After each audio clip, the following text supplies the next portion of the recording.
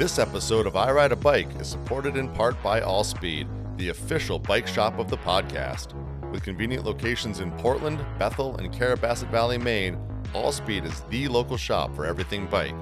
For more information and to check out their latest hot deals, please visit allspeed.com.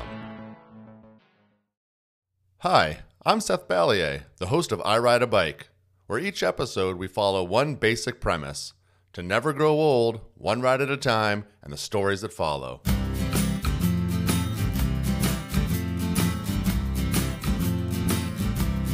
Take me back to the times when we would grab our bikes and ride the days into the night. Though our eyes would soon be open for the moment we were golden. Welcome to another episode of Bike Shorts. I'm sitting down here in Scarborough, back at the home studio today, and a bike buddy from down the road actually had a recent fun, memorable riding experience, and I asked if he wanted to share it on the mic, and he was gracious enough to come over. So welcome to the podcast, Scott Furr. Hey. He's known around here as the crazy kiteboarding guy, also an amazing trail builder and a cyclist of all kinds. But thanks for swinging by. I saw this post you did recently on social media, and I reached out immediately, and I was like, you got to share this story. So, but let's start off with the sort of basic question of, well, why do you ride a bike? Well, the main reason, I guess, is I just needed cardio. I'm a big kite surfing's kind of my main hobby / addiction, and it's not very cardio intensive most of the time. So I needed something to. I'm in my 40s, and I got to stay in shape. So, and I don't do gyms. I don't work out inside. So I actually didn't take up mountain biking until about 10 or 11 years ago, and then Maine has just exploded, and it's a great place to ride. And that's where I get my cardio and I love building trail just as much as I do riding it. So I'm out there a lot.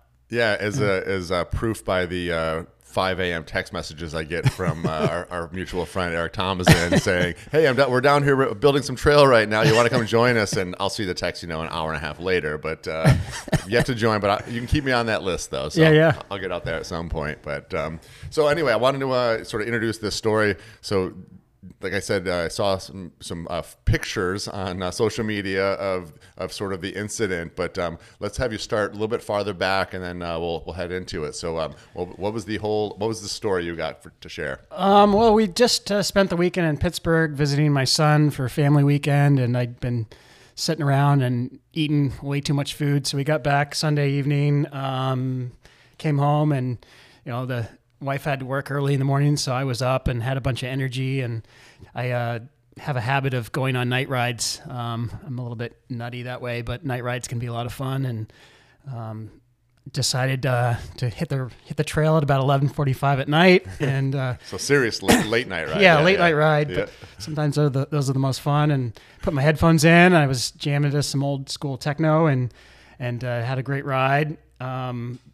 Did quite a few laps in our secret trails, which I can't tell anybody about. Yeah. But you know where they are. I've got the T-shirt, but can't tell you where. Yeah.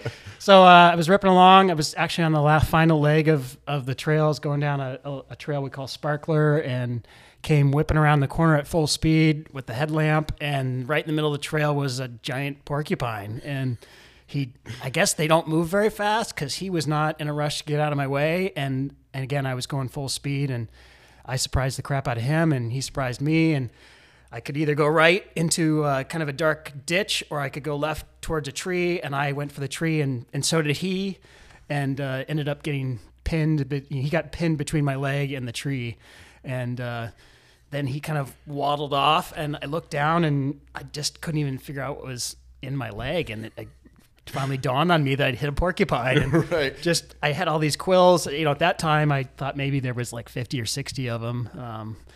And then I immediately got on my phone and started, Googling, like, what do I do? Because, at this point, it's 1 a.m. I'm by myself, and in the middle of the woods. Yeah. Away from everything. Like, am I going to go into shock and pass out from some sort of reaction? So after a few minutes, figured out nothing was, going to happen. Just didn't want to move it more than I needed to. So I decided to pedal home with one leg.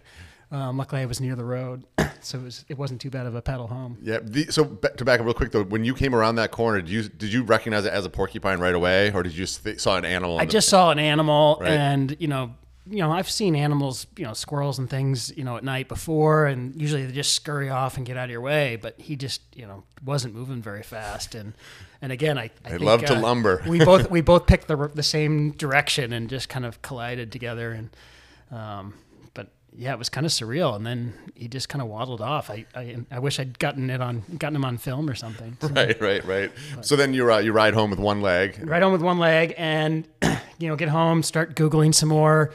Try to pull one of them out, and it's pretty painful. And at that point, I'm like, do I go to the ER or do I wake my wife up? And I think it's probably close to 2 a.m. at this point, so she's going to be real thrilled.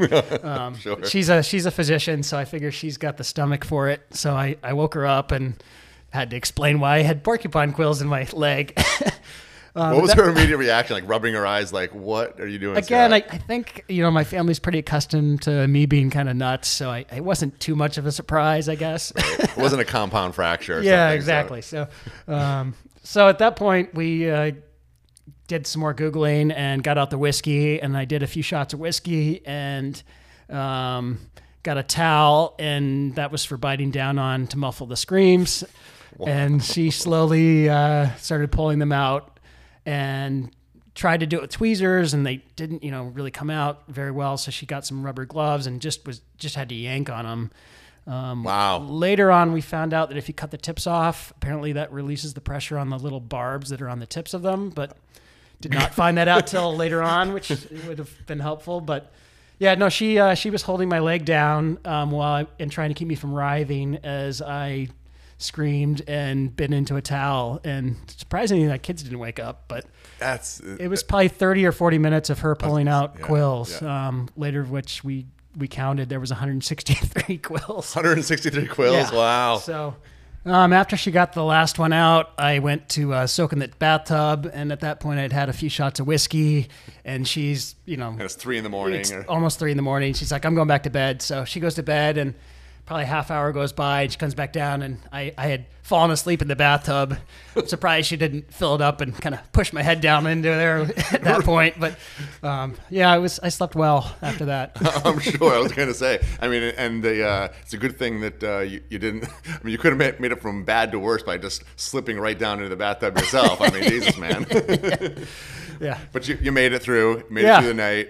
Yeah, it's one of the more painful things I've ever experienced. Yeah, and one of the most bizarre things I've seen. Like, what are the odds? I mean, of all the bike wrecks or calamities I've seen with people on bikes, I mean, I've never heard of somebody getting quilled like that before. Yeah, no, it was truly nuts. And, what are the odds that you're going to run into a porcupine? I've always thought maybe I'd see a skunk out there, but sure. Again, most critters, get out of your way. Mm-hmm. They hear you coming, but not this time. Not that guy. So you going to do anything fun with the quills, or did you toss them? No, I have them in a bag, and somebody sent me a item on the internet, a mirror of repurposed porcupine quills for $1,200. So maybe I need to make some sort of artwork and sell it. There you go. Right, totally. Or maybe I'll have my daughter hot glue them into artwork of a porcupine or something. A porcupine or artwork of you riding a bike, maybe, or something. Yeah, that'd be fun. That'd be pretty amazing. So do you have?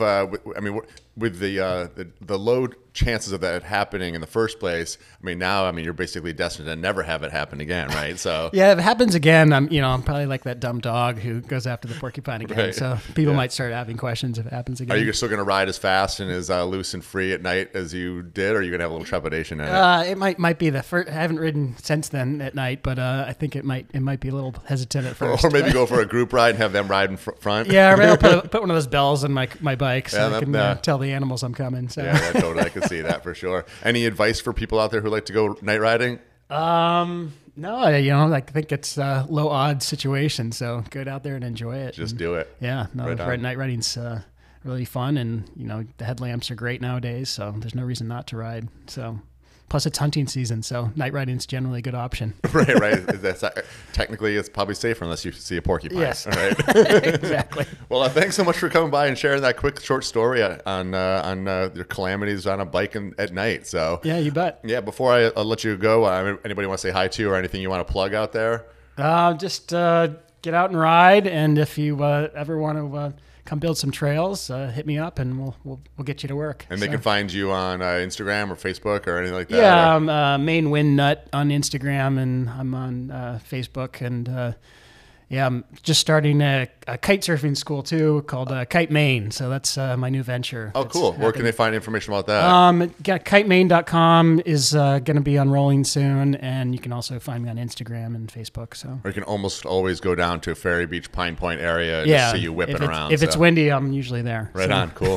Well, thanks again so much. Any listeners out there, if you have a fun or harrowing little bike-related story you want to share on the podcast, I'm loving these bike shorts episodes, and I'd love to hear from you. You can find me at I Ride a Bike on Instagram and Facebook, or on the website irideabike.com. And until next time, ride safe and ride happy. All right, cool. Take me back to the times when we would grab our bikes and ride the days into the night. Though our eyes would soon be open for the moment we were golden. This has been a production of iRide LLC. For more information, please visit irideabike.com. Theme song by Spencer Albee. Want to hear more? Enter @SpencerAlbee on socials and streaming platforms.